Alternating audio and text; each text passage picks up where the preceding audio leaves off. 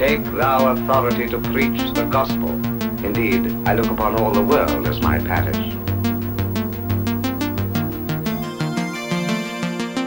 Good afternoon. Welcome to our latest episode of Field Preachers / webinar Zoom room discussion with Dr. Jay Moon. I am so grateful that when I emailed, you responded and we're like, sure, let's make this happen. For those of you that don't know, Jay served, it was 13 years, right, as a missionary, largely in Ghana, West Africa, with his family, and is presently a professor of evangelism and church planting and the director of the Office of Faith, Work, and Economics at Asbury Theological Seminary. You've authored 4 books, including Intercultural Discipleship, Learning from Global Approaches to Spiritual Formation, and edited 4 books, including Entrepreneurial Church Planting, Innovative Approaches to Engage the Marketplace. And I read the book that you just did for Exponential, and a really amazing article kind of based on the book from Mark DeMoss, The Coming Revolution in Church Economics. So you are kind of our go-to person when it comes to church planting with an entrepreneurial perspective. So let's just dive right in. So Jay, how did you become interested in this whole entrepreneurial church planting model? Yes, Rachel, thanks first for having me on here. I look forward to our good discussion and conversation. As you mentioned, I was a missionary 13 years. So the basis of this whole discussion is really a missional focus. If we don't have missional vitality in mind, then the whole financial equation is just putting off the inevitable. At some point, the church is going to close. So we need to have a two-pronged approach, both, financial viability, but also missional vitality. So as a missionary for 13 years, that is really my heartbeat of, how can we missionally engage this generation? Dr. Tim Tennant, president of Asbury Seminary, has said North America is the fastest growing mission field. It's not the largest by any stretch, but it's the fastest growing. And we think the nexus of that mission field is the marketplace.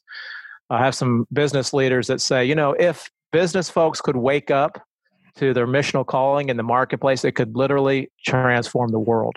And I believe it. So as I was doing my MBA studies, and I have a few small businesses on my own, I've been trying to focus in, what would a missional approach to the marketplace look like? How can we engage people in the marketplace where most people spend the majority of their active waking day, so that where they work is not simply like a functional transaction that they get money for bread on the table, but it also has a missional focus, that there's a missional calling that people can live out in the marketplace. So combining those, a missional heart with financial viability, that has led us at least to think through entrepreneurial approaches and alternate financial models. Great. Well, let's go deeper into these entrepreneurial approaches. I love the article where you use the acronym MINCE to talk about different ways that you can attack this or approach it. Can you walk us through those and tell us which ones might be the easiest to pursue in this season of COVID and social distancing for a lot of planters that are just starting out and want to be really strategic about the uncertainty with coronavirus right now? Okay, very good. Well, I'll talk about the 5 models, and we've also added a 6th one, because what that points out is that this isn't the be-all, end-all, right? This is like a start of a conversation, and my hope is that we kind of awaken missional passion and start to think through how can we engage strategically in the marketplace. The acronym MINCE is MINCE. In order to find out which is the easiest and most appropriate, we developed a grid that has like a y-axis and x-axis. The y-axis is relational networks. Church planters live or die on relational networks. So everything from networks are wide open, that you have lots of contacts in the community that you can follow up on, et cetera, to networks are closed. And that can happen, unfortunately, at times that people kind of burn bridges behind them. And then on the x-axis, there's financial liquidity. Now, that's a big term, but it just basically means how quick can you convert things to cash based on the resources that you have. Everything from very liquid, so like cash itself is the most liquid, to very frozen, assets that you have that are tied up, maybe like buildings or real estate, that kind of thing. So using those two axes, there's an intersection of these four different possibilities. And that is the best rubric we have to decide where's the most strategic place that you can start in order to think through, if tithes and offerings are not enough, how can I have my church survive? Or how could I even plant my church? Okay, so the first one, M, is to monetize underutilized resources.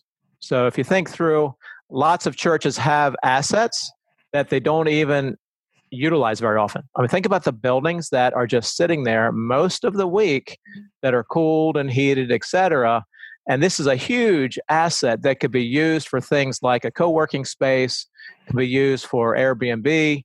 And even though Airbnbs are struggling right now, they are coming back. And my hunch is that they're going to come back with a strong roar. And I say that from personal experience as well as those that I know of. But if you think about churches that have all this space out there, how could they utilize that resource? I know a church in Little Rock, Arkansas that has a parking lot. A circus comes to town twice a year and pays $6,000 each time. So they get $12,000 out of the use of that parking lot. And that's just a resource that's there that can be monetized. And monetize basically means just turn it into cash. So that's the first one, thinking through inside the church, what resources are there that are underutilized, that could be activated, could be monetized for financial gain in order to increase missional viability. The second, the I, is for incubating new businesses. So this is thinking about what are some businesses that could be incubated, particularly amidst, like in the gig economy, people are used to patching together different kind of jobs. What kind of businesses are out there? Lots of people are thinking through different approaches, and I've got, like I mentioned, 5 small businesses that I operate on the side. And one of the reasons I want to mention offhand, one of the reasons that I do these businesses, I'm a professor at a seminary, which I'm around Christians all day, which is great.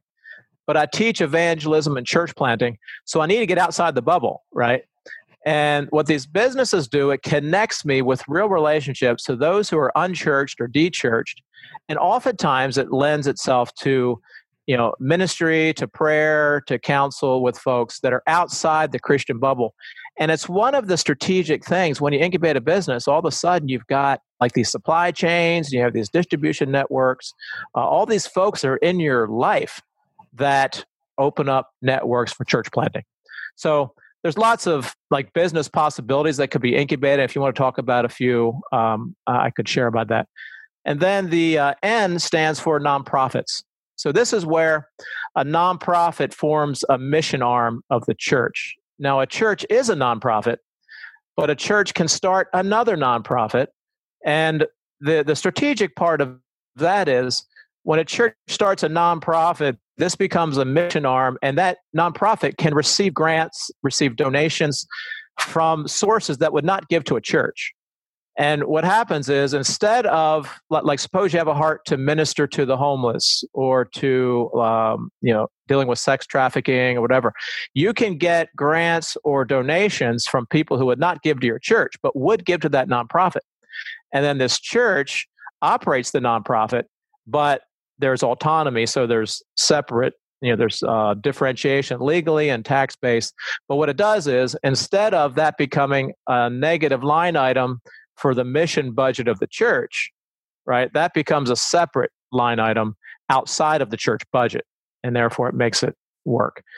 I'm going to jump in really quickly here because I absolutely love that point. And I feel like right now during COVID, this is something that every church planter, if you're a year or two or more in or considering planting, should really take seriously, because I know a church plant that has been around for a while, but they've done a feeding program. They're up to feeding like 600 people a week, and they just can't sustain it. So if they were a nonprofit, you're right, they would have access to way more grants and funding that could help offset the cost, even of things like the salary support of the person that's organizing all of this for the church.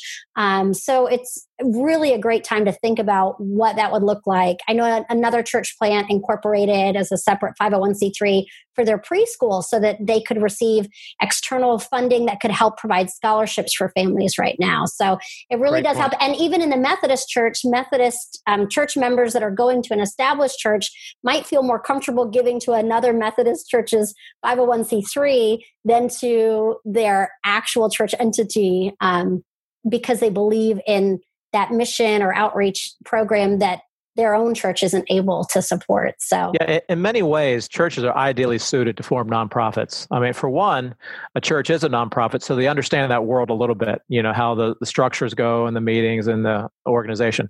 But for two, oftentimes churches have lots of talented people that know things like bookkeeping or accounting or finance, but they're underutilized in the church. And they could be greatly utilized in a nonprofit. For three, you have like a captive audience. So if you need volunteers, there they are. They're right in front of you. And if there's a missional calling, they get excited about this. And as you mentioned, Rachel, when you have a nonprofit and it's autonomous from the church, if people from the church are salaried from that nonprofit, they can get a living wage out of that. And if you're utilizing church space, then you can rent that space at market rates. And as a result, it becomes another income stream that can help the church in its mission. That's so huge. Do you have any recommendations when someone's starting a nonprofit and they're looking at the board makeup? What percentage of those board members need to be deeply tied in? I guess a fear church planters have is, oh gosh, if it's a separate nonprofit, they'll go rogue and maybe change the mission or change everything up on us. I mean, should the pastor be on the planter be on that board of directors? Who else? Any guidelines or suggestions? Yeah, so one of the key pieces here, which will come out again in the next piece, we talk about co-vocational, is think about teamwork. Because if you think about you're a church planter and the stuff I'm talking about today, it just puts another load on your back. That's not my intent. All the businesses that I have teams, right? And I've had business ideas that I have just waited for a couple of years until the right team came along. And I would say the same about a nonprofit. Do not try to put all this on your own shoulders, but pray for, look for, search for a team that has different skills that you don't, so that the pastor is not the one that's, planting the church and organizing the nonprofit, calling volunteers, doing the tax filing, all that. That's just unrealistic. And it's a great way to burn out. So the pieces that I'm talking about today, think about teamwork and think about people who have skills, assets, abilities that God has given them that have not been fully utilized yet. But if you ask them to, they really would jump up to do that. So I would recommend that the pastor not become the director of the nonprofit, but it's autonomous. But the church should have at least some representation on the board. And there's some resources that are strictly about this whole churches forming nonprofits. And if you have an interest, I can send you like a resource about that. That would be great. Thanks. And that is like a perfect segue into your C, which is co-vocational pastoring, right? Yeah, co-vocational pastoring. This is on the rise. Now, let me just define it a little bit. So you've heard the term bivocational, where somebody has two roles. They serve as a pastor or a seminary professor, but also an engineer or something. The bivocational term, though, indicates it's temporary and it's a second choice. Until the church can afford to pay your salary, then you'll leave that second job and then go fully into ministry. Co-vocational says this: it's not a second choice, it's a first choice. It's not temporary, it's more long-term, because you recognize the great missional potential of being engaged with people in the marketplace, as I mentioned earlier, with the businesses that I have. So the co-vocational pastor says, even if the church could afford to pay my salary, I still want to have a job outside the church because it engages me in networks of relationships that are unchurched and dechurched in order to have a missional focus. So lots of opportunity to think through pastors, church planters.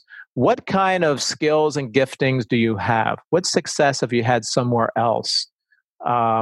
Think through, where were you before you were pastoring? What kind of job were you doing? And this has been a journey for me personally. I was a professional engineer for 7 years before we became a missionary. And I thought I was going to leave that behind, but when I come back home and we start looking at different opportunities. I now have a business. We design and build tree houses, luxury tree houses, using engineering to do that. And in the process, it engages all these people. So, and I don't know what your background is, but I can guarantee that you have some skill, some ability, some asset that can be utilized in order to be a co-vocational pastor. And it's not a second-rate thing, and it's not just a temporary, but think of it more long-term approach, because it has both missional, connection to it, but also financial viability.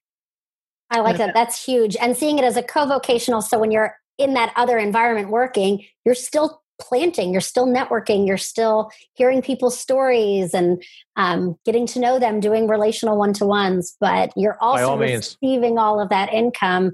I know that this is a really unpopular topic with Methodist planters, especially with seminary bills and wanting that full-time appointment. But, my husband right now, has a part-time appointment, and then he does business brokering, which is all about networking, helping people during COVID who are struggling and want to sell their business, get a fair price for it, and find, a future with all of the stress of their own situation. So it can be a blessing too. Very much so. So, our Office of Faith Work and Economics at Asbury Seminary is really to help people think through how can they live out their missional calling in the marketplace, so that as your husband, is part-time in the church, part-time, at his business, he's always full-time in ministry wherever he is. So it's just different venues. So thinking through how to strategically and theologically, missionally conceptualize and carry out your work, it's ministry wherever you are, but think that through so that there's some congruence in that. Absolutely. That's great. And so what does E stand for? Yeah, E stands for Entrepreneurial Church Planting. And this is where someone starts a business in order to create a venue for a church plant. Like you may start a coffee shop or a bakery, or some have started, whether it's a pub or axe throwing, or it's, lots of different possibilities. And what happens is the venue becomes the church plant venue. So again, you have a business manager who runs the operations. And what happens is the business keeps the lights on, and the church planter then gets to leverage all those relationships that come to be a part of that business. And you're not worried about getting the lights on. The business does that, and you get to connect with people. Now, some people, instead of starting a business, they think through their own business and look at that as a missional context and meet with people in that business off hours. So there's a United Methodist church planter in Nicholasville who his church plant meets at 11 p.m. on Thursday nights. So that you heard it right. That's 11 at night on Thursday. Wow. Because he is a waiter at a restaurant and ministers to all the other waiters all week. They're ready to get off work and to chill out a little bit on Thursday nights after work at 11. And they meet and they have scripture reading. They have some worship, prayer. Some of these folks are not even believers yet, but several have come to be followers of Christ through that, because what happens, the business becomes the venue where they're comfortable. Once they get off work, they're ready to meet right after hours of the church. So that's the fifth approach, and we've written a lot about that and tried to give examples for it as well. There's a sixth one, because I've had people say to me, on that grid that I described, network access as well as financial liquidity. Some have said to me, say, well, bro, I'm not even on that chart. Like I am, like our finances are so frozen and our relational networks are so closed. Like I'm not even on there. So the sixth one is called decentralized church. Now this goes by many different names. Some people call it simple church. It's Methodist. We call that fellowship bands. You could use the terms organic church. There's other terms, that are thrown out there. But basically what this means is that the church becomes decentralized, and instead of the church building become the central location where everybody has to congregate, they can be decentralized in different locations. Some could meet at a business setting, like at a restaurant. Some could meet in houses. They could meet in other venues. And that's approach I've actually seen several churches survive through that. And some churches that I know that were about to die out have kind of tied into the multi-site kind of models. That's kind of like a decentralized aspect of this, where they've actually survived because they've attached themselves to a multi-site church, and that's helped them stay financially viable, but also develop leadership. They couldn't afford a full-time pastor, but they can develop leadership in the midst of it. So that's a sixth one. If you're like totally off the chart, this is another approach to look at. That's awesome. So with all of these approaches, there are concerns or things to, red flags that you want to be aware of, perhaps. And in your article, you talked about things like the triple bottom line, accountability. Can you tell us more about that? If we want to be entrepreneurial church planters, what are some things to be cautious about? Yeah, these actually come from a business person who was actually a really good theologian. You probably recognize. His name was John Wesley, who people know him as a theologian, but actually they may not recognize he made about $4 to $5 million in today's money in his businesses, which is a bit ironic that the Methodist Church doesn't allow, elders to be business folks if the leader did, right? So Wesley, created a significant amount of cheddar here, and through these businesses that he had. And he recognized the great good that was created, but he also recognized the potential dangers. So he gave some precautions while encouraging people. And he even said that those who fear God, one of the best things they could do is to know how to use this great asset of money. But he also had some precautions. And one of those was what we call today the triple bottom line. And Wesley described it as make sure that you don't just have financial profit as the single metric of success, but make sure that there's social capital and spiritual capital that's also created as a result of your business. Okay, so if you've been in business for a while, sometimes people will say this to you. Hey man, don't take this personal. This is just business. And what that means is they're about to stick it to you, right? Mm-hmm. And I'm thinking in the back of my mind, if you're going to lose a friendship and you only gain financial profit, that's a bad deal. Don't do it, right? So what we say is that make sure that every decision is not just weighed upon how much money do I make, like a financial profit, but also weigh the spiritual capital that is gained or lost, as well as the social capital that is gained or lost. And Wesley gave some specific examples about how to carry that out. Another piece that Wesley did was this accountability. So this is not foreign to Methodists, right? The accountability groups, the bands, etc.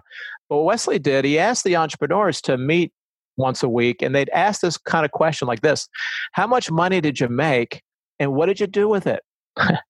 So that's like getting right up in the grill, right? Say, okay, what did you make this month or this week, and what did you do with it? So it's basically saying that we need accountability with the use of our money. And there's lots of ways to gain that accountability. Of course, we have yearly audits and those type of things, but more regular type of accountability measures are really helpful for that. And that's another measure to make sure that we stay on track, because we can too easily deceive ourselves.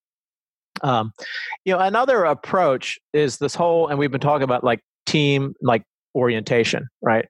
So instead of thinking of ourselves as like a lone church planter and we get out there and do our own business by ourselves, the whole Lone Ranger motif or the sole entrepreneur is really a myth. Even the folks that you may think of, like Steve Jobs, Bill Gates, these folks had partners. They had team people. Like Steve Jobs had Wozniak, who was really the brains behind the whole Apple operation. So think through not just yourself, because you have certain giftings and abilities, but you also have certain weaknesses, and so do I, and certain liabilities. So thinking through, how can you make sure we don't just play onto our strengths all the time, because the overuse of a strength leads to a weakness. And pastors see that a lot, right? The overuse of your strength area can lead to your weakness, your burnout. So you need other people to complement that in order to make sure that you stay healthy and flourishing. I love that. So that brings up another question in my mind, because in order to figure out the right team that you need to take on these entrepreneurial approaches, it's really important to know yourself. And do you have the gifts necessary to kind of be an entrepreneurial church planter. And I was really fascinated. I think it was like page 32 of your book where you said, hey, the people that you think might be the best at this maybe aren't the best. This is the kind of person you want to look for. Can you say more about that so those listening in can say, okay, that sounds like me, or maybe this is not my calling? Yeah, good. It's a great question, because oftentimes people think the entrepreneur is this highly caffeinated, type A, aggressive, extroverted kind of person, right? And it turns out that that's false. And this is based on like 20 years of research, not my own, but others have done research where they tried to find the characteristics of good entrepreneurs. And they finally gave up and found out that what entrepreneurs do have in common are two things. One is how they think. And then second, once they receive information, what do they do with it? Okay, so it comes down to, Goldsby wrote a paradigm about entrepreneurs receive lots of information from concrete to abstract. So the concrete information are like demographics, who's below the poverty line, where's the greatest need, surveys, etc. The abstract are the values of a people, their motivations, their ideations, their aspirations, etc. And entrepreneurs collect a lot of that information. So either it's concrete or abstract, usually one or the other. And then once they get it, they do one of two things. They either connect that information with other people and places and buildings, etc. Okay. Or they do the second, which is explore new possibilities. They put new combinations together. And most innovation is copy and tweak. So you copy something and you just kind of tweak it a little bit. So you kind of connect it in a different way. Kind of the way this guy who was a metallurgist, he made these little metal pieces and he went to visit his friend who was, he was a winemaker. And as his friend was like pressing this grapes, he said, well, what would happen if I took like a piece of parchment and put my little metal piece under there and the grape juice would kind of push on it? And that's how Gutenberg developed the printing press. So he saw the same thing as others and thought different thoughts. He took what was already there, copied it, and just kind of tweaked it a little bit. So that's what entrepreneurs tend to do. Gather information, just be really curious, either like concrete or abstract. And then once you get that information, think of new ways to connect with other people, places, buildings, or explore new combinations, new iterations of what's already out there. Now, the good thing about this, Rachel, is that entrepreneurial thinking can be taught. It can really be taught. That's really good news. That's good news. Now, I really love this because some people say, well, I know entrepreneurial families, so it must be like inherited. And I know that it's not inherited because like most of my kids are entrepreneurs, but the reason is we talk about it a lot. So when we get together, and some of these businesses, we're partners together, right? So it's not that they're born with this, but we talk about it a lot and they have questions and then we bring it up. So in other words, you can learn this process of thinking and then exploring or connecting, and you can learn how to apply this into church planting, because this is not just something that you're either born with or not. It's something that you can be taught. And one unique observation is that there are many church planters that actually, that learning process is not strenuous. In other words, they already lean into, this kind of way of collecting information. And they already lean into either exploring new possibilities or connecting with new people. So learning how to do entrepreneurship as well isn't a stretch for them.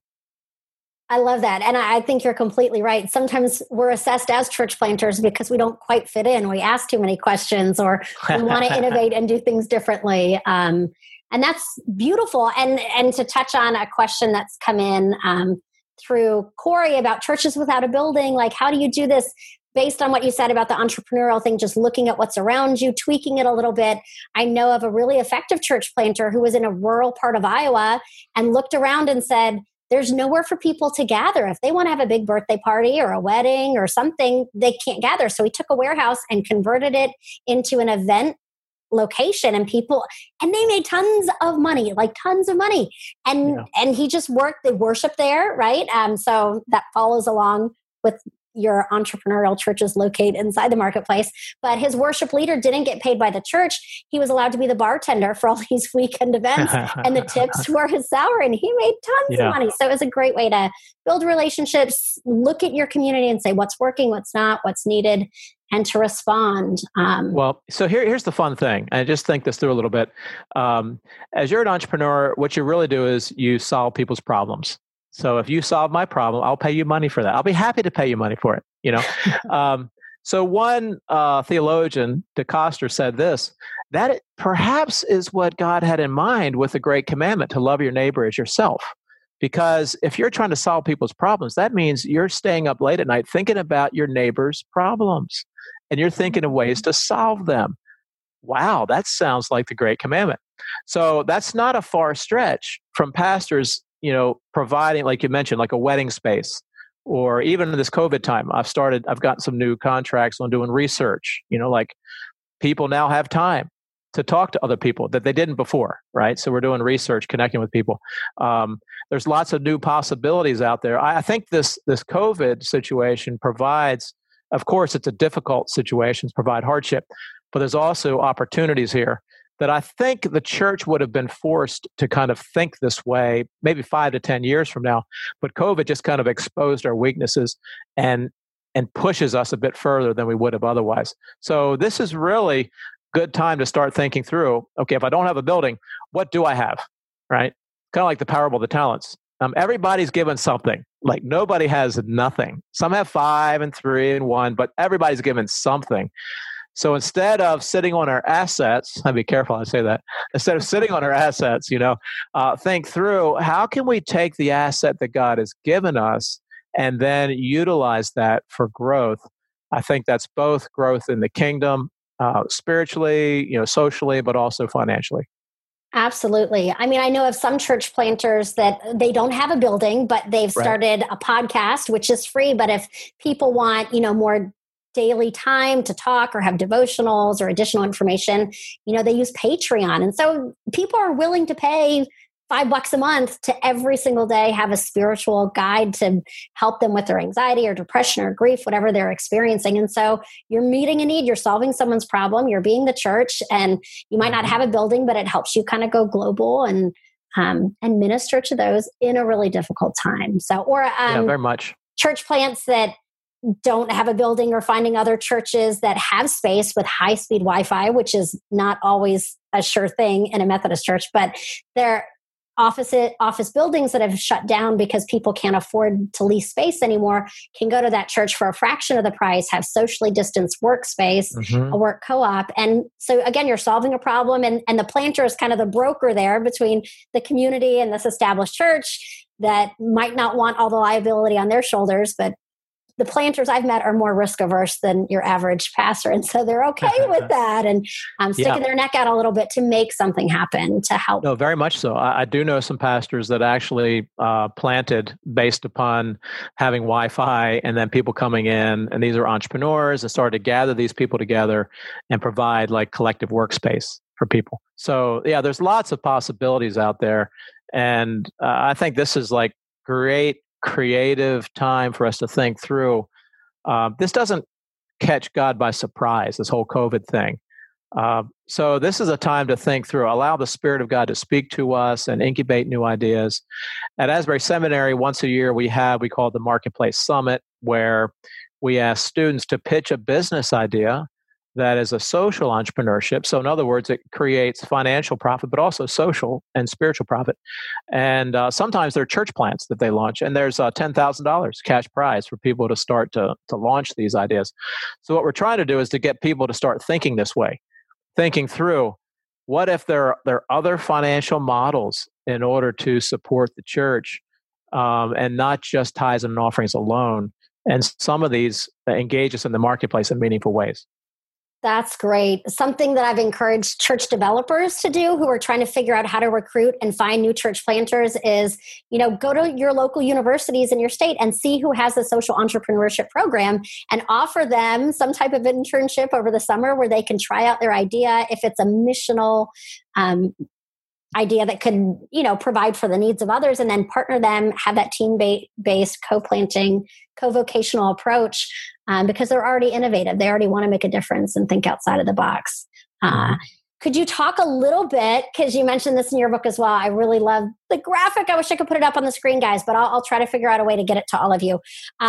With the artist, the evangelist, the builder, social scientist, that whole paradigm of where you might fall as an entrepreneur. Keep in mind, these terms come from Michael Goldsby, who teaches business entrepreneurship at Virginia Tech. So he actually used the word evangelist, and it's a little different connotation than we would. But what he described, these are 4 different types of entrepreneurs. And what we're trying to do is to utilize this paradigm into entrepreneurial church planting, because we're saying that a lot of entrepreneurs have some similar thinking to church planters.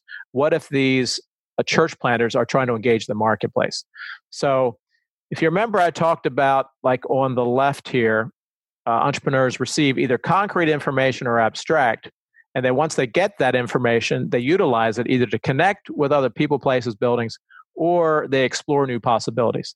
So the artist here, this is like Chris Sorensen, who's a church planter in, not Nashville, it's in Chattanooga, Tennessee. So if you go to Chattanooga and you go inside this coffee shop / cafe, you'll see that the artistry has like a Byzantine mosaic at the front of it with ancient lighting. And the closer you get to the front where the barista is, it's more contemporary. So he's trying to create that like ancient future kind of vibe. And when I went there on a Saturday, you get a good meal and some coffee, et cetera. Then that night they have cover charge, they have live music. On Sunday morning, they push the tables to the side, line chairs up, about 150 people are there, and that Byzantine mosaic is the stage for the church service. Okay, so as you walk in, you'll see this kind of ancient future kind of vibe, and that's really what was motivating this church planter. So he was taking the abstract ideals, values, like the kind of way people should feel, and then exploring new connections, new possibilities for that. So that's this first one, this artist. The guy that I mentioned to you before, Sean Mitchell, is the evangelist. So he's the one that meets at 11 p.m. on Thursday nights. He's the guy that was looking for ways to understand people's ideals and their tension points and hurts, these abstract kind of things, and then find a way to connect them into the building where they are. And that's where he has the church plant that meets, after their work hours. The social scientist is the one on the bottom right. This is an exemplified by in Selma, Alabama, the home of the civil rights movement. The judge in town comes to Christ. He gets spirit-filled, and he sees the recidivism. He sees the literacy rates. He sees the poverty level. He gathers all this like very concrete data, and he wants to explore new ways to do church. So he starts a church. It's called Blue Jean Church, and he said, I want everybody to come to church wearing blue jeans so that nobody knows who's the wealthy and who's the poor, who's just come out of prison and who's the lawyer, et cetera. And as a result, there's about 200 people, very racially mixed, meeting in Selma, Alabama, but it came out of the social scientist kind of thinking, take this concrete data and explore new connections. Then the bottom left corner is the builder. This is a person, I have a friend in Ghana, West Africa, Johnson Asari, who is ministering in a very Muslim city in the north. And he started he built this hotel. And here's what happens. Muslims come to his hotel, and he says, they pay me good money. And with that money, I evangelize Muslims so that we have a church that meets in our hotel. So he says, all the money for Christian ministry comes from Muslims who patronize my hotel. And he said, I don't need money from outside because we have it right here. So he, builds a building, and he's now expanding. And that's kind of the builder mentality, where he had this like concrete information. There's people that will pay this amount of money for a hotel, and this is how many people need it. And then you start to connect them. So with that paradigm, that you think through, where do you find yourself in there? Like on the left-hand side, which type of thinking, what kind of information do I like to receive? And then once I get that information, where does my mind go Do I start to connect to people, places, buildings, or do I start to explore new possibilities? And that may give you an idea of the type of entrepreneur that you may be. Great. Thank you. You bet. That's so helpful. So I love that this whole thought of entrepreneurial church planting, it might sound new and a lot of us feel thrown into it right now because of COVID and everything else. But, you mentioned John Wesley and his ministry was funded through his businesses, and that's how he started and enhanced his impact. But even dating back to that, Paul, Lydia, do you want to talk about other influences or other places where we've seen this entrepreneurial approach? Yeah, totally. Or so this goes back to the very beginning, Genesis, the early Genesis about, co-creating with God and utilizing things of the world to fashion them in a way to give glory to God. That's the whole creation mandate. But we even get this like some of the prophets, like Amos, this farmer, and didn't leave his farming totally, but did both, right? Pastored, farming, priest, prophet, etc. I think Paul, when he is with Aquila and Priscilla, is probably like the quintessential example. People are often familiar with the bivocational aspect of that, but what they don't realize is this is really an entrepreneurial church plant, because what Paul, the genius of this approach was that he had access to the guild of tent makers that only other tent makers had access to. And because he practiced in that guild, he'd have access to networks of people. And Dr. Keener, Craig Keener, a New Testament scholar, has said in antiquity, where somebody's house was, where you'd lived, was the same place where your business was. So you'd have the business in the front and the living quarters in the back, or the business down below and the living space up top. So when Paul is with Priscilla and Aquila, the very place where he's working is their very house. So we find out later in the book of Acts that Paul writes and says, greet Priscilla and Aquila and the church that meets in their house. In other words, that's the same workplace, which is where they're meeting. It was in their house. So while people often talk about the early missional movement in the church as like a house church movement, it was really also a marketplace movement, because where people did their businesses was where their houses were. And Paul caught that with Lydia.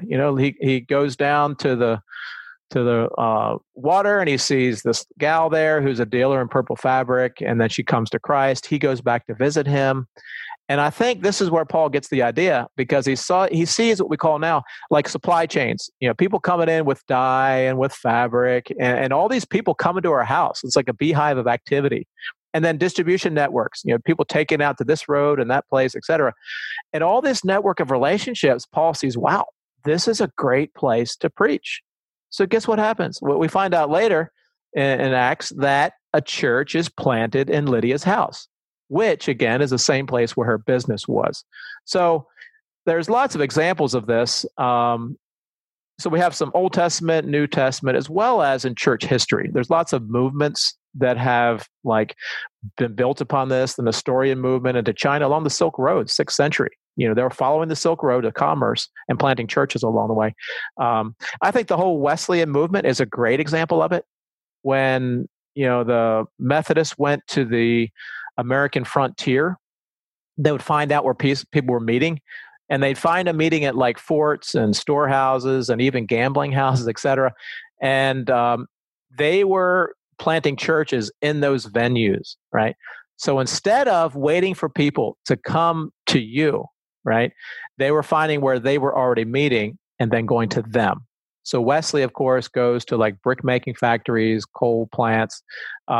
People may not realize this, but Wesley's favorite two venues for preaching were in graveyards as well as the center of the marketplace, because that's where people were, right? Mm-hmm. So, and there's lots of some theological people that we could refer to, but also examples in history that remind us this isn't a new idea. I think what's happened is, since the Industrial Revolution, the place where we work and where we worship and where we have our families start to differentiate, divide.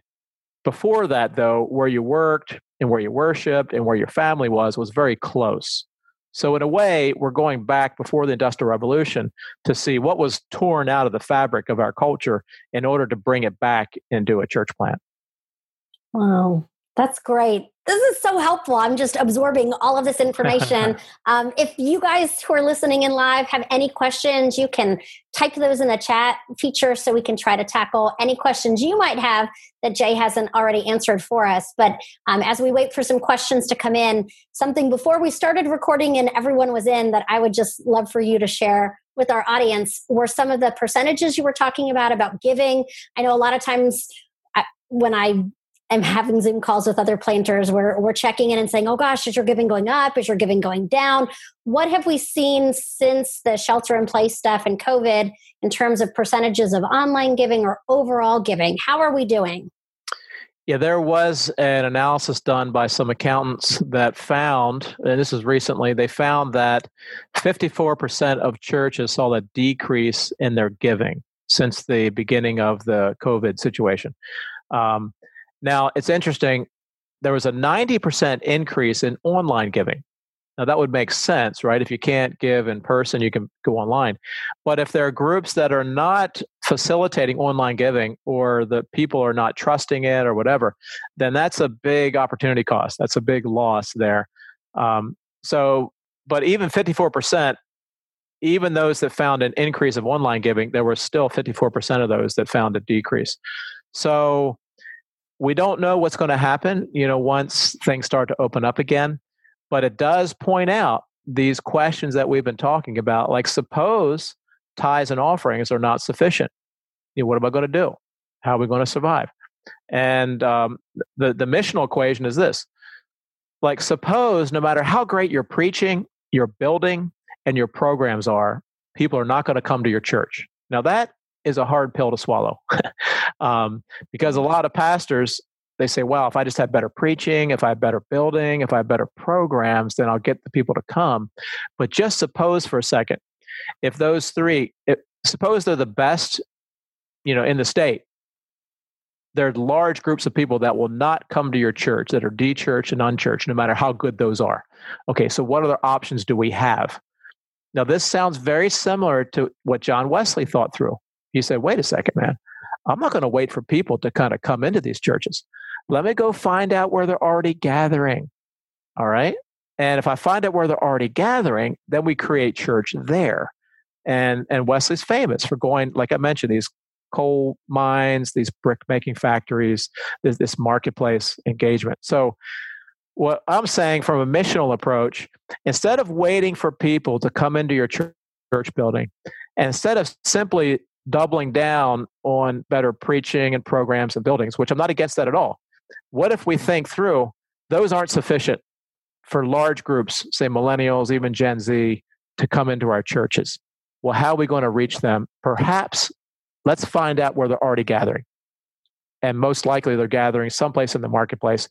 Or if they're not gathering, where would they gather if we offered value for them? That gets us thinking along different types of entrepreneurial approaches. I love that. And that ties into, we're going to be doing a webinar 2 weeks from now with some of the leaders in the Fresh Expression movements based on COVID. Like, where are people gathering online? How do we start online third spaces? How do we find them? Because people will still be going to coffee shops. There are lots of businesses that people will physically gather. But now we're really focused, and I'm excited about this as planters to see where people are gathering online. How could I start a church out of the House Party app or, these Zoom conversations that we're hosting that people from around the nation are joining in on? So with that in mind, a question that came in was, any thoughts on if virtual plants are more viable now than pre-COVID-19? And I know I'm hearing a lot of church planters saying, listen, I'm going to do an online only church, but try to couple it, as you said, going back to the New Testament, with a house church. So people are watching that live stream, but in, small groups of 3 to 4 families together who then break bread together and do mission together. What are your thoughts on that? Yeah, I think this is pointed out. It's not an either or. I think every church needs to have some type of online platform because you're not usually going to get people just kind of walking off the street coming into your church until they first visit you online.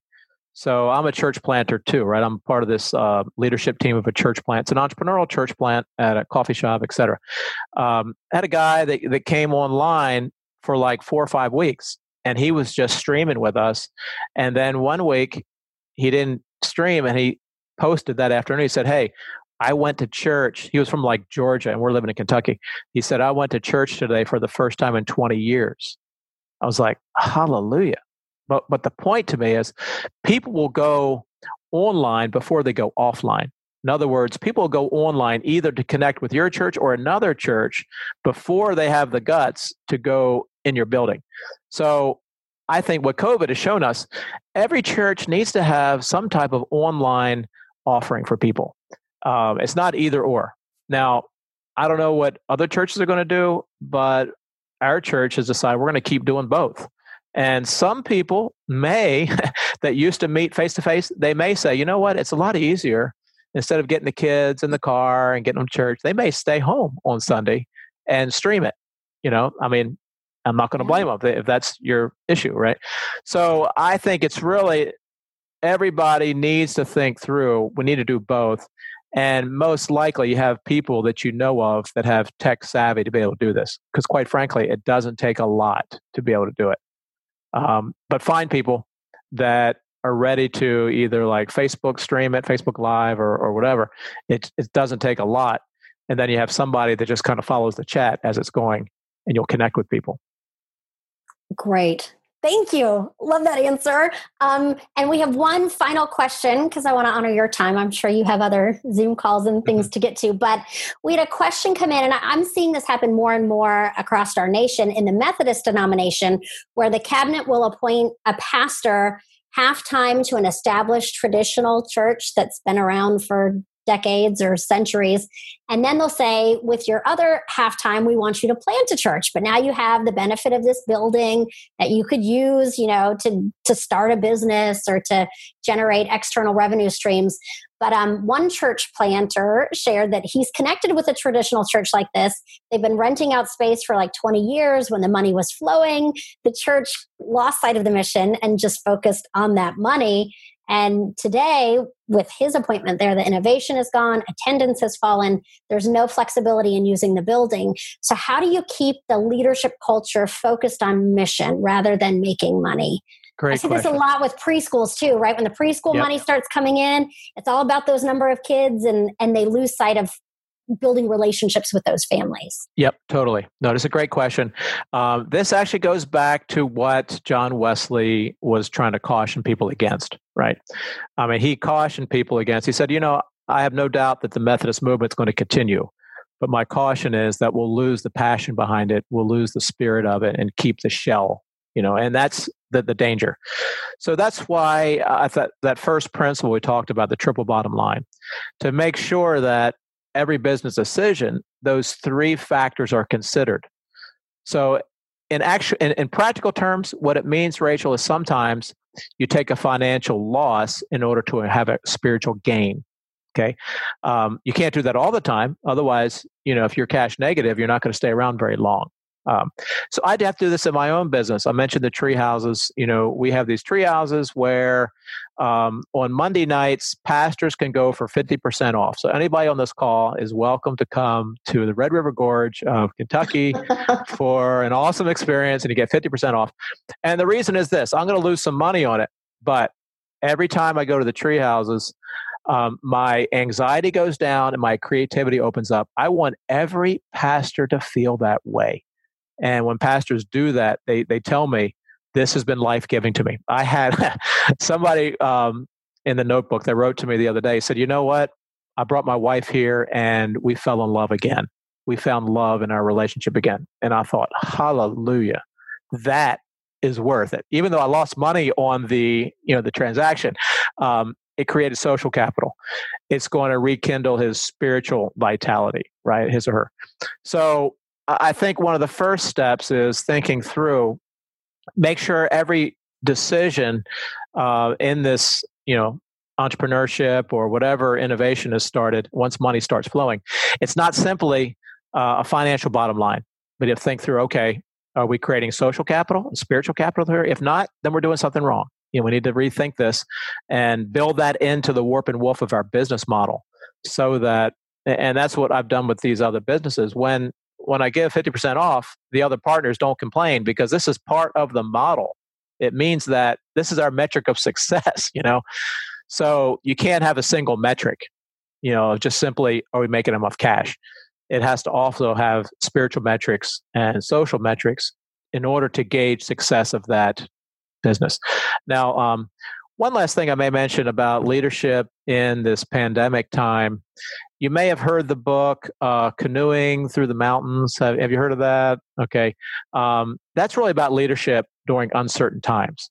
And really what happens in the midst of that book, he's talking about, how do you lead when there's no map ahead? Like, how do you lead when you go off the map? And he says in the book, if you want people to follow you off the map, you have to make sure you have integrity and competence on the map. In other words, they see you in ministry with integrity and competence, and if you demonstrate that, then they'll be willing to follow you off the map. Okay, and the reason I'm pointing it out here, this comes back to integrity and ministry, like your own personal spiritual piety and viability. If we lose that spiritual passion, no matter how great the business is or how great the ministry is, we basically lose, right? So if we don't guard against, the world, the flesh, the devil, things that want to encroach upon us, then this whole discussion is for naught, because you can have a great business and lose your soul. That's no good. That's what Wesley warned against. So I think the question is really about, godly leadership, and it's about maintaining, boundaries, some accountability, making sure there's some triple bottom line kind of metrics to help you stay there, so that you have godly leadership that continues to lead people off the map. If we lose that, then even though the money's coming in, it's of no use, right? And that's basically how I started this time together, Rachel, that if we don't have a missional heart to reach unchurched, de-churched people, that's driving us to go closer to God, it's also driving us to others, that our discussion is useless, because basically we're just putting off the time that the church is going to close financially. Yeah. When I started my plant 10 years ago, we said we wanted to be a safe haven for spiritual nomads. That's why we existed, because there were people who just didn't know where they were seen or heard or could belong or be loved.